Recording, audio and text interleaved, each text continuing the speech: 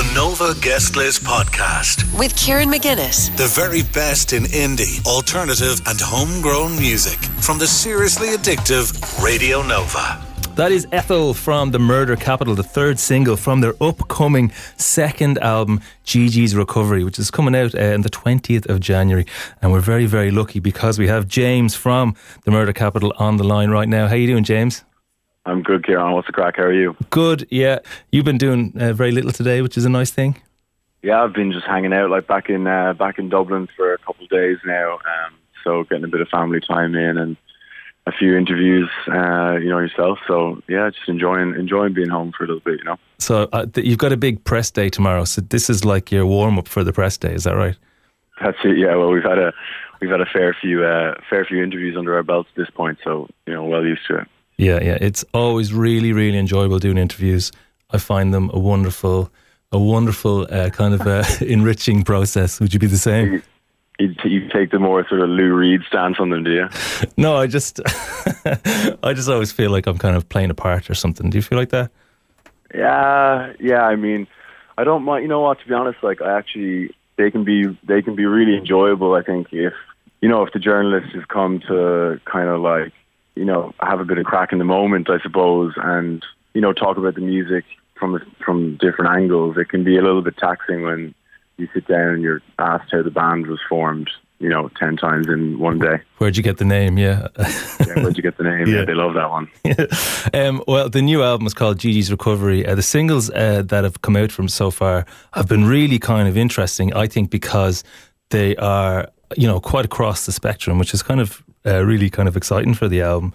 The first single, Only Good Things, I felt it was a real step on from the stuff on the first album, When I Have Fears.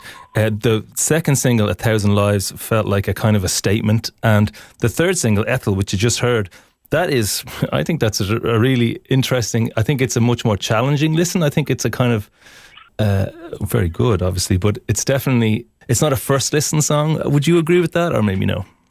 On Ethel? Yeah. That's funny. I see them kind of differently to that. I think Ethel is definitely like more of a first listen track just because there's so many hooks in it, like Pump's riff is just like going around and around and around, and I think like you can get very easily sort of drawn into the story of Ethel and the questions that it's asking. It's just a rock track to me. Like I think, I don't know. It's interesting that you perceive it that way, though. That's the beauty of listening to new songs. I love all that, though. I love the sitting down. You write the songs. You just put everything into the songs, and then at the end, you sit down and look at what you have. And then I always think it's really interesting to kind of put out different personalities of a record. Is that a decision that you guys make, or is it just this one's ready? Let's put this out. I think like having like a broad sort of like range of like textures and atmospheres and kind of like styles of song and within our albums is important to us, and kind of was how it was from the beginning, And then like with regard to this record and like the rollout of the singles, and it was very like the way we were doing it very deliberately. We went with Only Good Things first because it felt like the brightest moment on the record, and sort of almost like an antagonistic, with a smile, antagonistic choice, because I don't think it's what was expected of us, I totally see that, yeah. So that's kind of, I don't know if that answers your question, but that's kind of how I see it. Yeah. So the first album, I suppose, you were doing kind of solo stuff, and then the band came together, and it just seemed to click really early on. So it wasn't actually that long from the sort of, I suppose, final formation or whatever, the full lineup to the first album. It happened quite quick. And I remember at the time, because a lot of other bands are like, let's do a couple of EPs, let's do whatever. You were straight into the album. And while there's a huge amount of great stuff that comes with that, I'm assuming that all the kind of personality quirks and all the way that people work has to be worked out still. Do you feel like on this album, it's the sort of opposite, that there's a comfort with each other that there wasn't in the first one? Not that there was a discomfort, but there's a kind of a settling into who you are in this album? Most certainly, yeah. I think the lineup of the band, like as it stands and will stand, came, in the summer of 20 18, I think.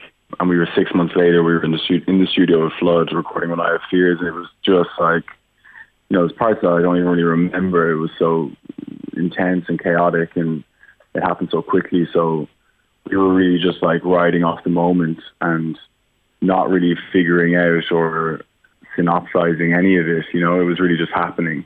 But with this record, like, we were on our 2 days into our American tour of When I Have Fears when the pandemic went full power. So, we retreated home for a couple of months. And then once we started writing, we spent about a year and a half of writing this record in the countryside in Ireland. And we really got to know each other then. Like there was nowhere to hide from ourselves and from each other. But it was what we needed, like we had some good times and some very, strange times down the countryside, because there was nothing out. There was nowhere else for us to project our life onto other than the music and onto each other, Yeah. Well, that sounds good. It sounds ominous as well, but it makes me interested. Yeah, so I've just finished an album myself, and in the last session there was a moment where I left the room and my wife was working on something, and I came back and she'd totally rewritten the lyrics and spent like the last kind of 2 hours deeply into something. And it was just a moment that made me go, oh, Jesus, this is going to be good. Was there any kind of moments like that you just went, this is special and for this album? I think there were, probably countless moments like that, because we were sort of steadily working on it for so long, one of the most like interesting and kind of shocking things that happened on this record was that like we worked on Ethel for a while. We were down in Wexford for like 8 months, and we started Ethel down there. And for whatever reason, we couldn't get it to the place of agreement between the five of us. So it actually got left on the chopping block. And it was only like weeks before we went. We were like very lucky to be given Slane Castle to do our pre-production for the record. So the family invited us in, and we stayed up there at the castle. And it was only just before then that I think Irv showed the demo for Ethel to his girlfriend. And it was actually, as far as I remember, Irv was very against Ethel before that. But whatever his girlfriend saw on it, brought it back up. So he gave me a call. He's like, I think we should bring that track back. And I was just like, thank Jesus that you said that, because I think it's going to be a banger, So that was a close one with that one for me. Yeah, for all of us. Yeah, look, the singles so far have been excellent. It makes it really exciting to listen to the album Gigi's Recovery, which is coming in a couple of weeks now, which is kind of mad, the 20th of Jan. And of course, the big Vicar Street gig is on the 26th of February to celebrate that album. One of my favourite of the three singles released so far from this album is 1,000 Lives. Briefly, can you tell us a little bit about it to cue it up, please, James? Yeah, man, it's 1,000 Lives is a love song, Kieran, to be honest. There's it's sort of like, there's something about like being in love that's obviously the greatest feeling on earth, as told by everybody ever. But there's also something kind of heartbreaking at the same time about being in love when you are present in it, and like, it's, you have this person in front of you and this is the life that you have to live with them. And, I think like we're all culpable of not staying in the moment, of letting time pass us by. And, like, that's the line, 1,000 lives with you and I won't be enough. There'll never be enough time spent being in love. That's what that track's about. Class. Okay, let's play that next. James from Murder Capital, best of luck with the album. Best of luck with your press day tomorrow. And I'll talk to you very, very shortly. Yeah, I appreciate it, man. Thanks, dude. Love. Yeah, cheers. Thank you, man. Let's play 1,000 Lives by the Murder Capital on Radio Nova. The Nova Guest List Podcast with Kieran McGuinness. The very best in indie, alternative and homegrown music from the seriously addictive Radio Nova.